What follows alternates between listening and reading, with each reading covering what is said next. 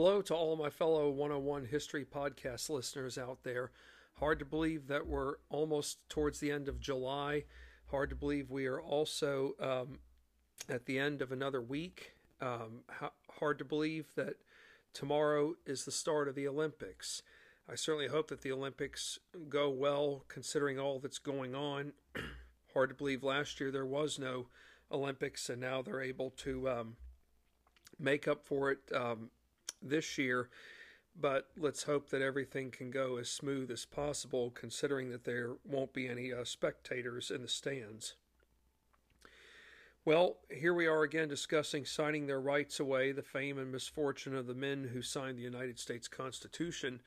We will be discussing a new state, but then again, it would make practical sense to talk about a new state, considering that we just talked about New Jersey a couple of days ago. But what's going to be unique about the state that we're going to be discussing next is that we will be doing a two-part series on this one.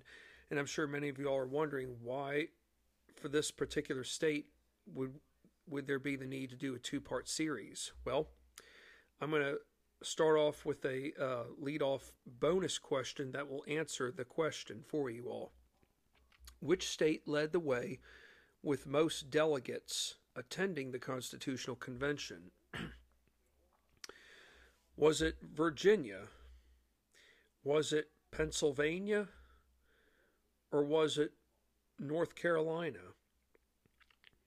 Your choices were the following. Choice A, Virginia. Choice B, Pennsylvania. Choice C, North Carolina. The answer is choice B, Pennsylvania.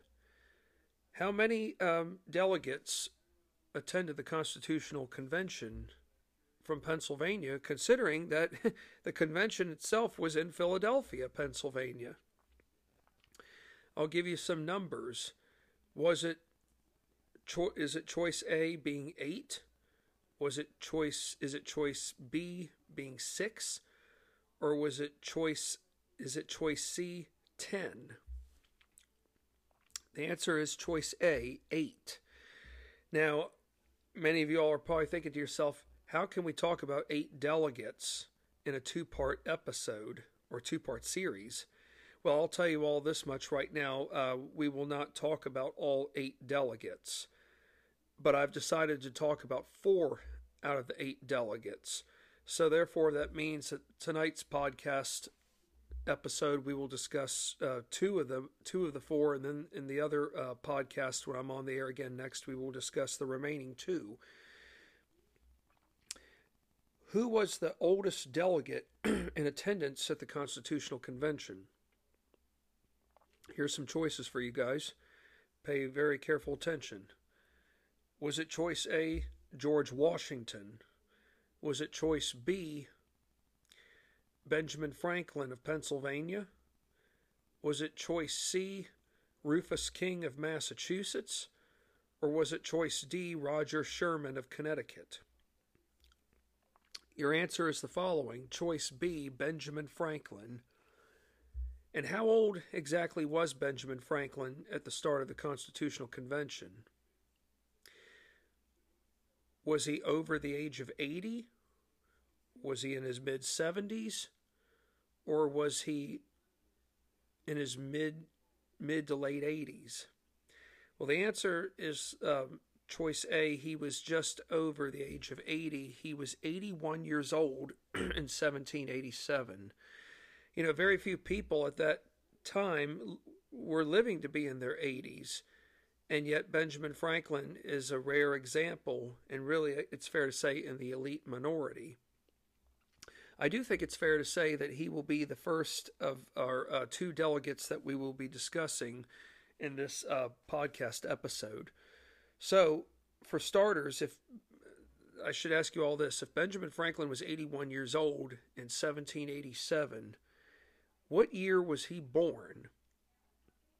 Was he born in 1705 or 1706? He was born on January 17th, 1706. You know, I can't imagine what the world must have looked like in 1706 when he was born, But I can tell you this much: the world he grew up in would not have come anywhere close to the world that all of us live in today. That's not to say that when Benjamin Franklin was growing up that there were challenges, but in terms of accessibility, in terms of getting the news, that was a far, how do I say it, a far cry compared to our extreme levels of accessibility in today's modern day world, where accessibility and conveniences are far more greater than they were 250 years ago at best. So we know that Benjamin Franklin was born on January 17th, 1706. It's fair to say that he's the oldest of all our forefathers. He's pretty much 37 years older than Thomas Jefferson. He's just over 25 years older than George Washington. He's close to being 30 years older than John Adams, and a good 16 years older than John Adams' cousin Samuel. Now, is Benjamin Franklin a native of Philadelphia, or did he hail from another prominent city in colonial America? Well, he hailed from another prominent city. Is he a native of Boston, Massachusetts? Is he a native of New York City? Or is he a native of Providence, Rhode Island? The answer is Boston, Massachusetts. Yeah, believe it or not, folks, Benjamin Franklin is a native of Boston, Massachusetts. He doesn't come from a prominent family, but he is the son of a Boston candle maker. You know, even being in the candle making profession can be noble, but let me ask you this. Did Benjamin Franklin try the candle making craft? Yes, he did, but it just wasn't meant to be. In other words, he tried, but he knew deep down that this just wasn't going to be the right fit for him long term. So at age 12, he gets apprenticed to his brother James, whom taught his younger brother, being Ben Franklin, everything about the printing trade. Okay? If one profession doesn't work out, you've got to find something else. But I can tell you this much: you can't spend 5 to 6 months trying to figure out what it is you want to do. You've got to be able to figure out within a short period of time, hey, what is it that I can do? And if I'm not good at something that I want to be good at, I've got to learn from the best. And who does young Ben Franklin learn the best from? Learns it from his brother. Sometimes it's best to learn from within your own family, especially if you've got another family member out there who really knows his or her stuff. So at what age did young Ben Franklin journey to Philadelphia? Did he journey when he was over the age of 20? Or did he journey just over the age of 15? What do you all think? He journeyed to Philadelphia after the age of 15, but they know that it was around the age of 17. And he did this around the year 1723. He started working in various printer shops within the city, but was encouraged by Pennsylvania's governor to go overseas to England and obtain further apprentice studies. Now, why do you think that the governor of Pennsylvania wanted Benjamin Franklin to go to England? He wasn't forcing Franklin to leave Pennsylvania, but he saw something in Franklin that made him say, hey, if you really want to be a true successful if you want to be successful in the printing trade, maybe you need to go overseas and learn and take what you've learned and apply it to different settings, and also apply, or rather learn, information that you didn't know beforehand, so that when you do come back to America, your chances of establishing your own printing business will be greater. So, after spending some time overseas in England, what year will Ben Franklin go about setting up his own printing house in Philadelphia? Was it 1725? Is it 1730 or 1728?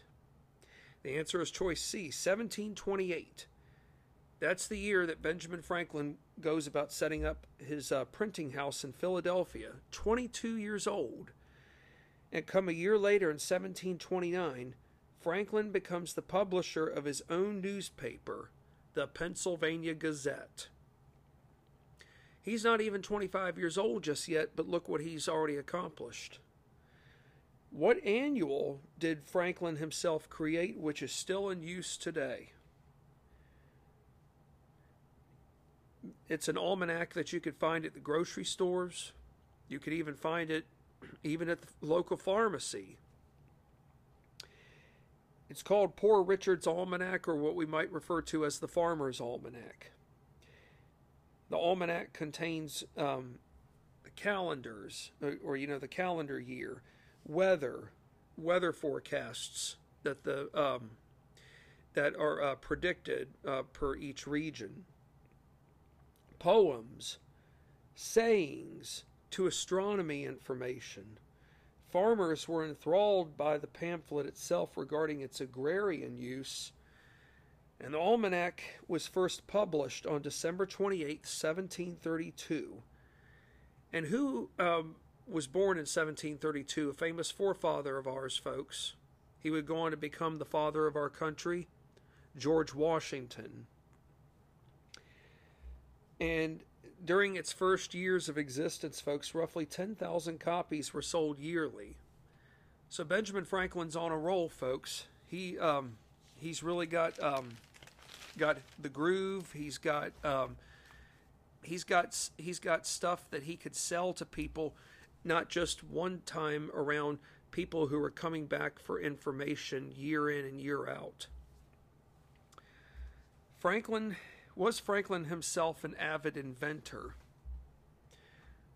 If anybody says no, then they obviously haven't done enough research on Benjamin Franklin, but the answer is yes. What did some of his inventions range from?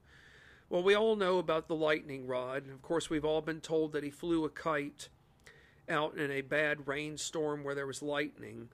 I highly believe that was not the case, but whoever did that famous picture of Benjamin Franklin flying his kite out in a bad lightning storm was probably trying to prove that Franklin had made such a phenomenal discovery that electricity itself was perhaps bigger than life.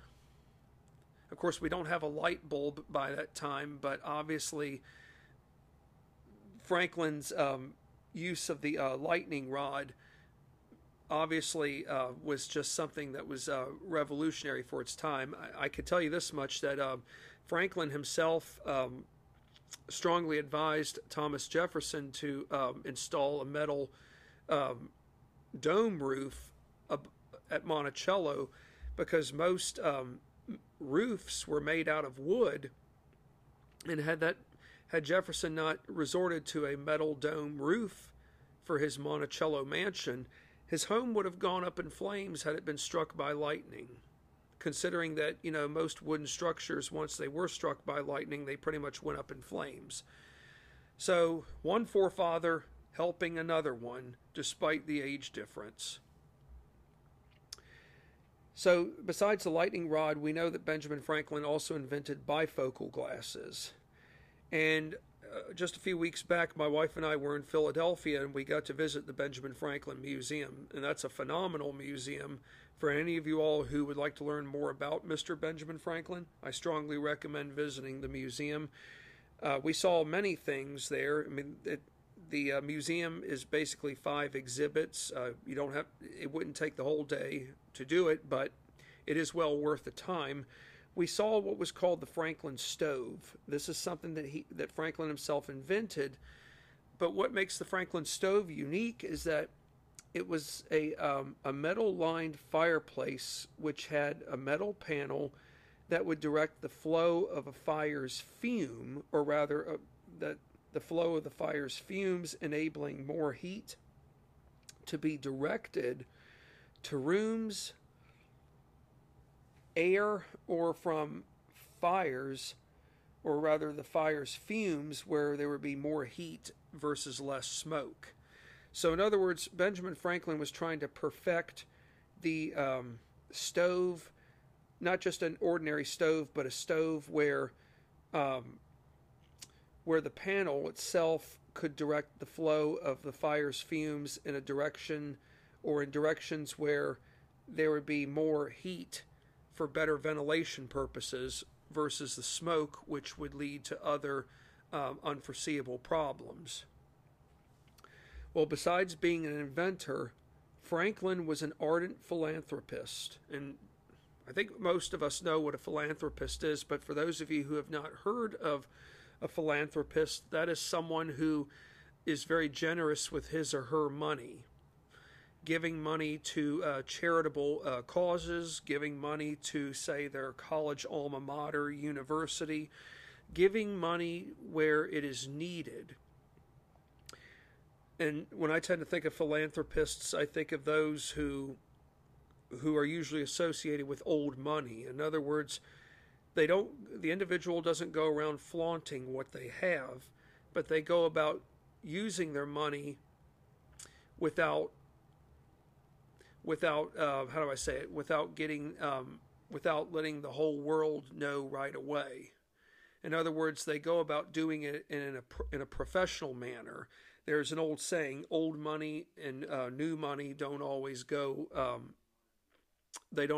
Old versus new money, or rather, I should say, old and new money don't always go hand in hand.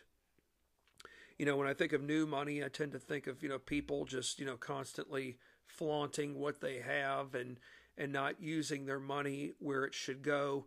They're usually blowing it on themselves and spending it like there's no tomorrow. People who come from old money are going to know how to spend their money and use it for the proper purposes, but they're not going to blow it all in one setting. So as for Benjamin Franklin, he is an ardent philanthropist in Philadelphia. He helped create many firsts: the first American hospital, as well as a library, to a volunteer fire department. He also helped create an academy which later became Penn University, Ivy League school. It's fair to say that Benjamin Franklin is one of those individuals who doesn't miss out on anything, but then again, a lot of our forefathers were like that. They didn't miss out on anything. Here's an interesting question for you all. How many decades did Benjamin Franklin himself spend living overseas in Europe? For those of you who don't know why Benjamin Franklin spent many of years overseas in Europe, I'll tell you that here in a second. But he spent nearly 3 decades living overseas in Europe. He spent many of times in England and France serving as ambassador to both nations. So we have to remember, folks, Benjamin Franklin's not, if you have money, then yes, you could take a leisure trip overseas to Europe. But I believe it's fair to say that many of our forefathers who did travel overseas were not going at leisurely expense. They were going for political purposes, but yes, did find the time to do leisurely things, but it wasn't all about leisure activity. While in England around 1766, 1766, what do you think is going on, folks, around this time? The French and Indian War has ended 3 years earlier in 1763, but is it fair to say that during the mid-1760s, especially in a few years after the French and Indian War has come to an end, that colonists are very unhappy with the mother country? Yes, they are. So Benjamin Franklin becomes America's spokesperson, where he voiced opposition for all 13 colonies with regards to having to pay their share of the war, or let alone their share of the costs in the aftermath of the French and Indian War. Now, I do know this, that when my wife and I went to Williamsburg before going to Philadelphia, we were told that the British Treasury was in debt up to somewhere that would be like the equivalent of up to like $130 million in debt. That would be like in American dollars. The colonists had about a $3 million debt. I believe I was told. I mean, there's a huge difference between like a $3 million debt versus what the mother country experienced being $130 million. While the Americans did their part at home to pay for their share of the costs, they were being asked to do more than perhaps what was necessary.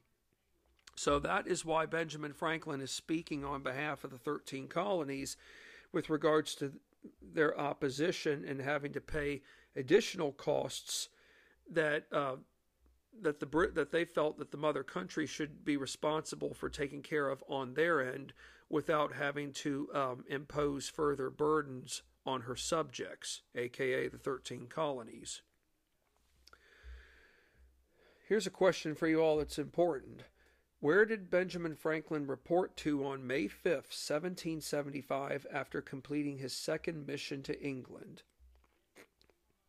Okay, May 1775. To me, that's important because in September of 1774, the First Continental Congress was established, and in October of 1774, the delegates agreed that they would meet again 7 months later.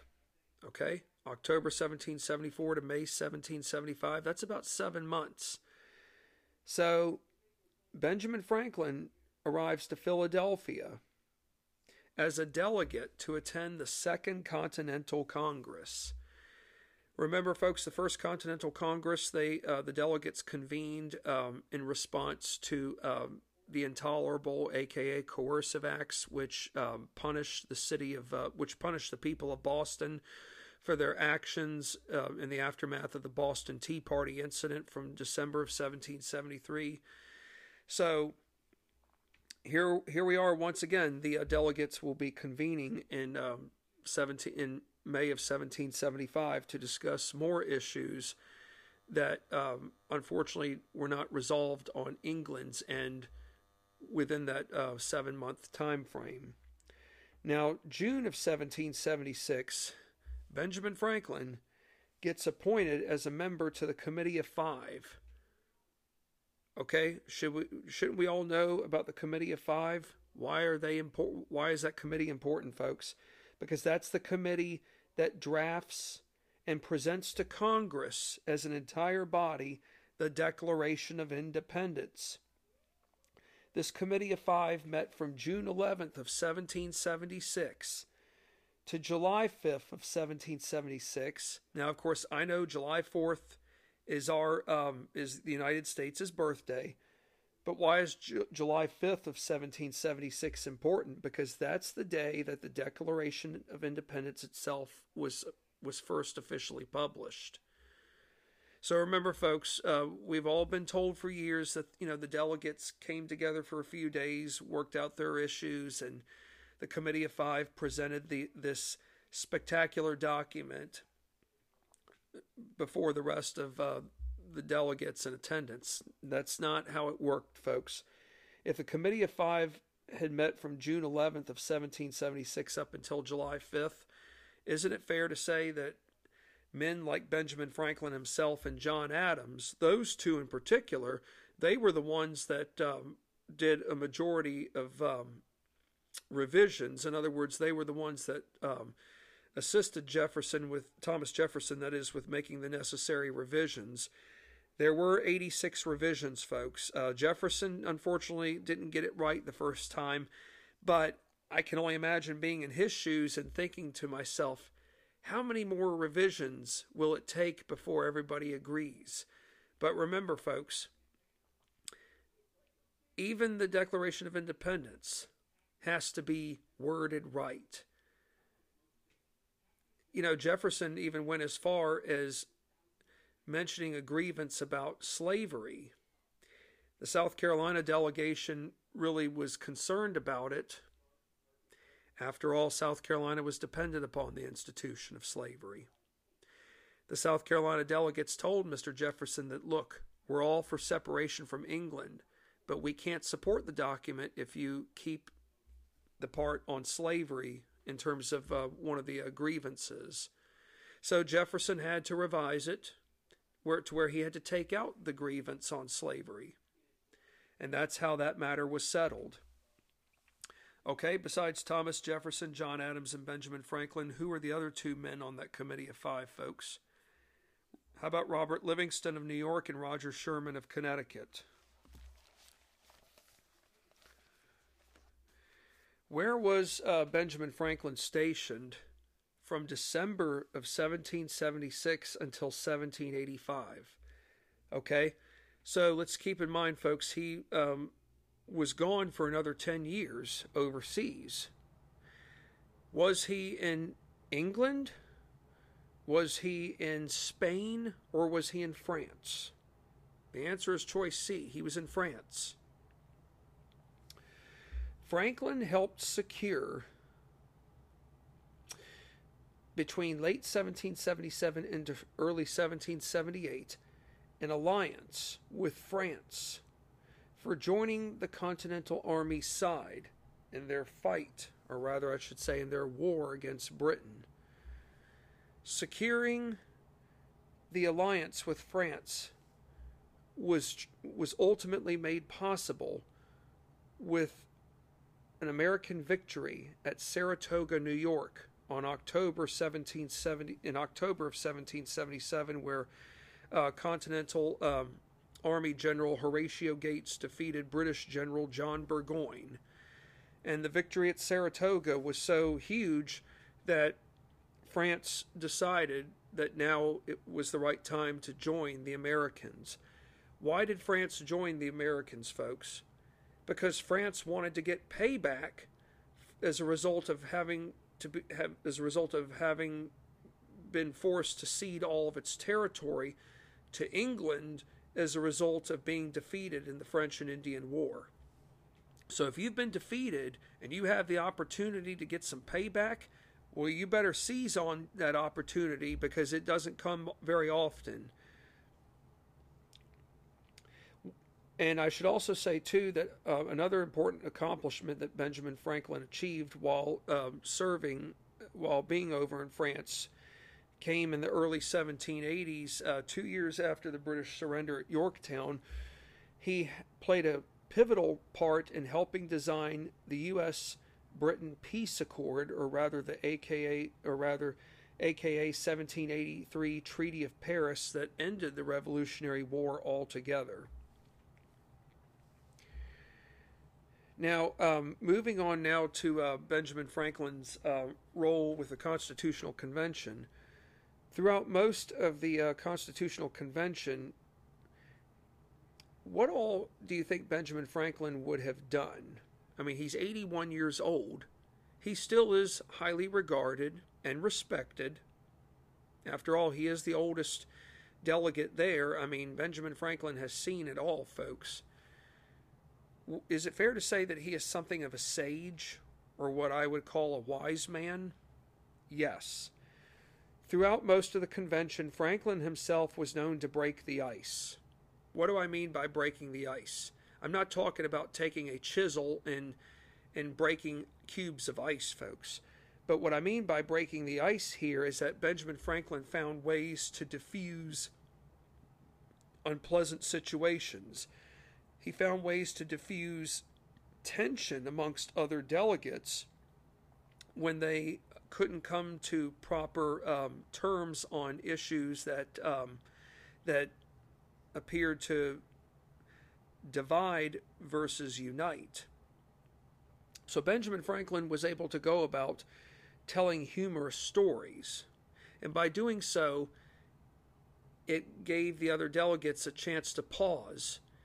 It gave them a chance to sit back and think to themselves, okay, let me refocus my energy here and let me find a new strategy so that I don't go, say, 10 steps backwards. That's how Benjamin Franklin was able to keep other men on path to where they didn't lose their sanity altogether. Now, while attending the convention, what did Benjamin Franklin support government-wise? Did he support a bicameral legislature or a unicameral legislature? Believe it or not, folks, he actually supported a unicameral legislature, meaning one house legislature. He favored a weak presidency, and he advocated an idea, a very unique one, behind having a council of men work together as their own entity, or rather chief executive office. In other words, it is fair to say that Benjamin Franklin was very fearful of having power itself be placed in the hands of one person. In other words, he didn't want the presidency to be seen as another monarch position. After all, didn't George Washington and the Continental Army go above and beyond to win a war that resulted in keeping kings out of our country? Yes. In other words, we fought a war to get rid of tyranny that was 3,000 miles away, but tyranny that had deprived us of such inalienable rights like life, liberty, and the pursuit of happiness. Benjamin Franklin opposed the idea of giving broad powers to one person, like the president. He also opposed the idea of having politicians get paid for their service. If Benjamin Franklin knew how much Congress people make today, he would be appalled. Benjamin Franklin believed that politicians needed to think about people as a whole rather than themselves, but that performing service was noble. In his eyes, maybe it's fair to say Benjamin Franklin was in it for the outcome. Maybe he believed that politicians needed to be in it for the outcome versus the income. His closing remarks at the convention were very pivotal, but not just so much the closing remarks, but it was a speech that he wrote. And another close friend of his read the speech,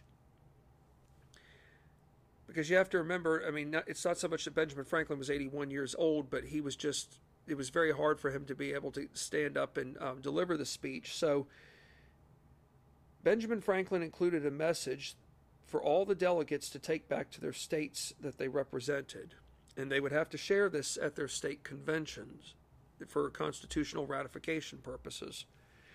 The message said the following: "This document may not be perfect, but it's the best we can do." Okay? What we've come up with, signed by 39 men, it wasn't the grandest of documents, but it's the best 101 document that we can go by to not only offer to our constituents back home, but to serve as a guiding post or as a guide for proper governing, not just only for the present, but for future generations to come. So in other words, the document itself, it's not like the equivalent of a Cadillac. It might be the equivalent of a Chevrolet, but the bottom line is that you came away with something, and it's up to you as the delegates to go about selling it to your constituents so that not only will it be around tomorrow, but it will be there for future generations to come.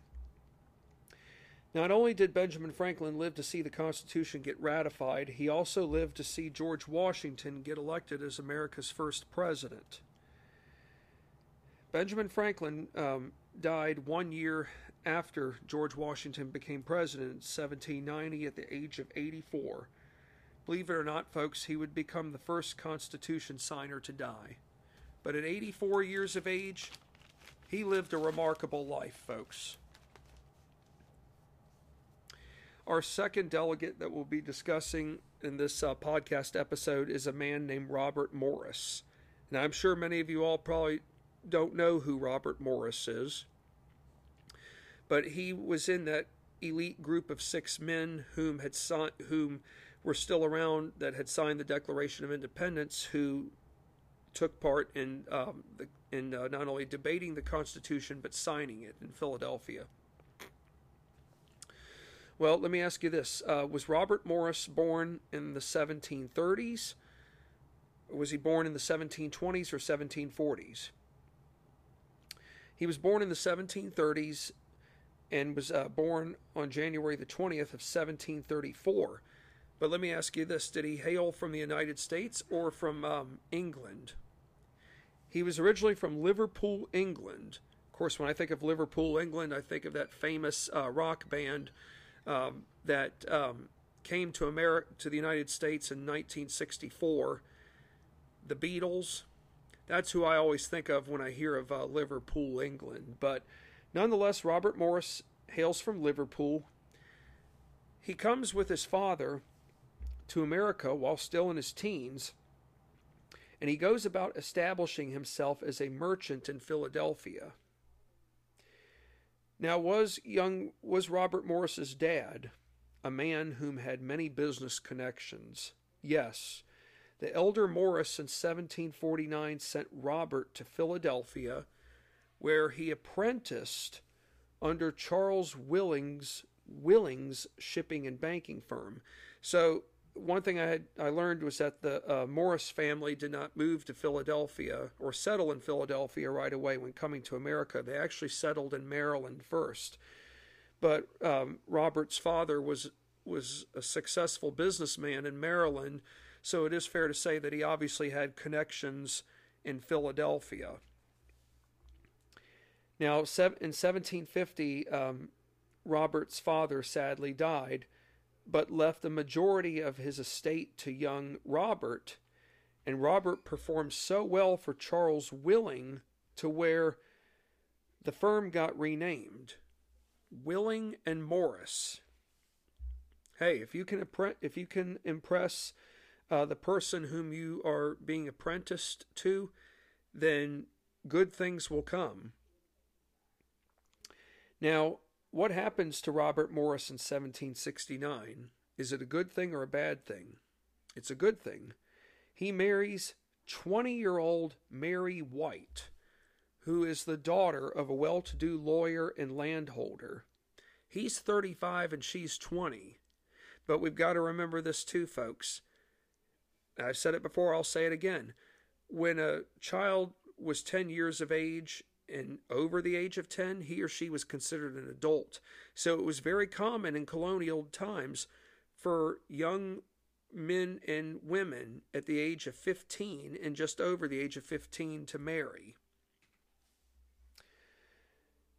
Now, despite being one of the wealthiest merchants and bankers in Philadelphia, did Robert Morris speak out against the 1765 Stamp Act? Yes. Morris himself teamed up with other Philadelphia merchants by forcing the local British customs agent to refrain from collecting new taxes. Over time, Morris himself signed a fair number of non-importation agreements. What were non-importation agreements, folks? They were agreements where the colonists agreed to boycott all British imports coming into America. Not just coming so much into America, but from coming into American ports. Usually when I think of non-importation agreements, I tend to think of what the First Continental Congress achieved just before it wrapped up in 1774. While Robert Morris himself didn't serve in the First Continental Congress, he did get elected to the Philadelphia Committee that was assigned to enforce the British boycott. So, hey, you got to start out somewhere, but who knows? Something tells me that better things are to come for Robert Morris in terms of being involved with the Continental Congress movement. So my next question to you all is this one. Did Robert Morris attend the Second Continental Congress? Yes. And not only did he attend the Second Continental Congress, but he served on the Secret Committee of Trade, which oversaw acquisition of foreign goods being provided to the military. Okay, here we are, folks. We don't have a whole lot of weapons in terms of rifles or muskets. We don't have a whole lot of stuff. But who can provide us with the stuff? France can.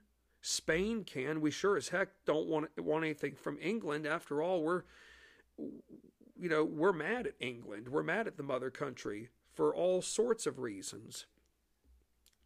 Well, besides serving on the Committee of Trade, Robert Morris also served on the Marine Committee, which oversaw the Continental Navy's needs and requests. Is it fair to say, though, that Robert Morris himself, maybe I shouldn't say it yet, but I'll just give you all a hint right now. Is it fair to say that he's got connections? Yes. We'll learn about more of those here momentarily. But I should point out that when he attended the Second Continental Congress, he first started out aligning with non-radical delegates. If you are a non-radical delegate, are you in favor of complete separation from England, or are you in favor of reconciliation? How about reconciliation? Yes, that doesn't mean that you still were in opposition to the Stamp Act, the Townshend Act, Quartering Act, or even to the Intolerable Acts. Yes, you could have been opposed to all those measures, but your hope and desire by being a non-radical delegate is to be one who can still see the light at the end of the tunnel, and with the hopes that that by extending the olive branch petition, which was a means for reconciliation with Britain, that there still is hope that Britain will come to her senses and realize that, hey, look, we haven't treated our subjects well, and they actually are trying to say something to us that, hey, they don't want separation from us, but we've got to do something better on our end to make amends. Well, did King George III take his sweet time to read the grievances that the colonists had addressed as a result of their olive branch petition? No. Historians know that he didn't take his sweet time whatsoever. But when I think of other non-radical delegates, there's another noteworthy person like John Dickinson of Pennsylvania. However, in the end, Morris himself put his political differences aside and went about signing the Declaration of Independence. I think it's fair to say that Robert Morris did wake up and smell the coffee in the end and realize that, hey, look, no matter how far we go with extending this olive branch petition, England's not going to budge. So that really leaves me with no other choice but to renounce my allegiance and go along with everyone else and declare separation from the mother country. After Congress had unanimously agreed to declare complete separation from England, did Robert Morris remain active in his efforts by securing money for the Revolutionary War? Yes. He was one of those figures whose financial connections went well beyond the confines of America. In other words, he had business dealings in the Caribbean. He had business dealings with France and Spain. So it's fair to say that this guy is a man of international connections. And yes, while connections are a good thing, others can say that it's not a good thing. But we also have to consider during this time, folks, that any connection that someone had, as long as it was a connection that could benefit the cause, that is, the Continental Army's cause, and being able to go head-to-toe with the mightiest empire in the world, then you better take advantage of that connection, because if not, it will come back and bite you later on down the road. So I believe it's fair to say that our forefathers valued connections because it was their way of not wanting to burn bridges with one another. When the Continental Army troops lacked essential provisions ranging from food, ammunition to shoes, Robert Morris was the person to go to, because he was the one that had the financial resources for General Washington and his soldiers. Robert Morris went as far as helping fund money for key noteworthy battles like Trenton, 1776, the mission, being victory or death, the the battle that restored morale to the Continental Army, the battle that pretty much saved the Continental Army from complete collapse, the battle that kept Independence's cause alive, and then to Yorktown, 1781, where British General Lord Charles Cornwallis surrendered to George Washington. Remember, folks, fighting battles aren't free. It does require money, and that's why we have Robert Morris to thank for being able to fund such fundamental matters during this 7-year war with the mother country. What post did Robert Morris get appointed to in 1781? Did he become the finance superintendent, that is America's finance superintendent, or did he become America's Secretary of Commerce? He became America's finance superintendent, folks. He helped establish new procedures for supplying the military to creating America's first government-incorporated bank that would become the Bank of North America, which was a precursor to Alexander Hamilton's Bank of the United States. Of course, it's always easy to assume that Alexander Hamilton was the leading financial guru, but let's keep in mind that there were other men who had the same amounts of financial smarts, like Alexander Hamilton, and Robert Morris falls in that criteria. Was Robert Morris an advocate behind strong national government? Yes, especially considering the fact that he himself knew just how flawed the Articles of Confederation were. And on the first day of the Constitutional Convention, Robert Morris would be the first delegate whom went about nominating George Washington as convention president. Morris favored the national government having the power to do such things as imposing tariffs and taxes. In other words, Morris was not interested, or not so much not interested, he didn't think it was right whatsoever for 13 states to raise their own taxes and pretty much leave the whatever national government existed under the Articles of Confederation out in the dust to rot. He knew that there had to be complete overhaul. You know, it also should be pointed out that Robert Morris served in the United States Senate, where he supported federal tariffs, a national bank, federal mint, to funding the national debt. He helped play a role in enacting the first major piece of legislation after the Constitution got ratified. Do you know what act that was? It was the Tariff Act of 1789, which protected manufacturing industries, including raising money for the federal government. Remember, folks, when George Washington becomes president in April of 1789, the federal government is facing massive deficits. We don't even come anywhere close to having a surplus. We still owe France lots of money. We're struggling just to even perform the basic daily operational duties. So this Tariff Act is the first step in the right direction towards raising money for the federal government to have, not just for short-term but long-term purposes. You know, for all of Robert Morris's accomplishments, there is something that, it's not a bad thing, but he wasn't the only one. But many of our forefathers did get caught up in the land speculation movement from the late 1780s, and was Robert Morris himself a part of that movement? Yes. He invested heavily with buying and selling millions of acres of land throughout all 13 states and the Western Territories, aka the Northwest Territory of what we know as Ohio, Indiana, Michigan, Illinois, Wisconsin.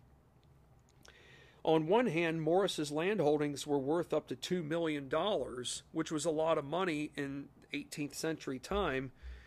However, as public securities rose, his finances plummeted to where he sadly landed in debtor's prison for a period of time. It turns out, however, that enough money was raised to get him out of debtor's prison, but sadly he spent the remainder of his life in seclusion, where he died broke. And while that is unfortunate, folks, we do have to keep this in mind about Robert Morris. If it weren't for his financial contributions during the Revolutionary War, the Continental Army may never have been able to have achieved the improbable, that is, defeating the mightiest empire, being the mother country, England. So, some of our forefathers, folks, went above and beyond to do things that most people would never have been able to have done. Robert Morris had lots of connections, not just from business purposes, but from financial perspectives as well. So if it weren't for those connections, folks, I'm not sure who else could have helped fund the American Revolution. There were other key players, but Robert Morris was one of them. So we do have him to thank for being able to fund the Revolutionary War when it was greatly needed. He sadly died on May 8th of 1806 at age 72. To have lived to have been 72 back then was still old age. But if you ask me, did Robert Morris lead a good life despite getting caught up in the land speculation movement from the late 1780s? Absolutely so. As I said earlier, I'd say it again. If it weren't for his financial contributions, the improbable would never have happened. So whether we like it or not, yes, our forefathers did have their flaws, but they certainly made up for it in so many other ways. We may not have to like everything that we sometimes learn, but we still have to appreciate what sacrifices were made. Yes, history is not always pretty, but we still have to learn about it, and we have to take the good and the bad, and we have to learn about the differences in, say, 18th century society versus modern day society. We can't take 18th century standards of conduct and apply that to, say, 21st century standards. While, yes, there were improper practices that probably went on back then, perhaps they weren't as rampant like they are today. Well, we've covered a lot of ground today, folks, and I look forward to being back on the air again next time when we talk about the second part to the Pennsylvania delegation, and we will discuss two more signers from Pennsylvania whom signed the U.S. Constitution. But when I also think of sage, as I mentioned about Benjamin Franklin being a sage, aka wise man, the first time I learned about the term sage was through a book I read. It ended up being a 6-volume biography written by the late Dumas Malone, whom wrote about Thomas Jefferson. He won the 1975 Pulitzer Prize for his work titled Jefferson in His Time. The last of the 6-volume series was called Thomas Jefferson, the Sage of Monticello, and what that basically referred to as being the wise man. Well, all of our forefathers were sages, big and small. And Benjamin Franklin was definitely a sage, even Robert Morris was. They were sages in their own unique ways. Well, thank you again, as always, for listening. All of you are wonderful listeners. And for those of you who know of people who want to podcast, tell them to come to Anchor. It's free, the opportunities are limitless, and the results go beyond the sky's ceiling. I look forward to being with you all again next time. Take care for now, and stay safe.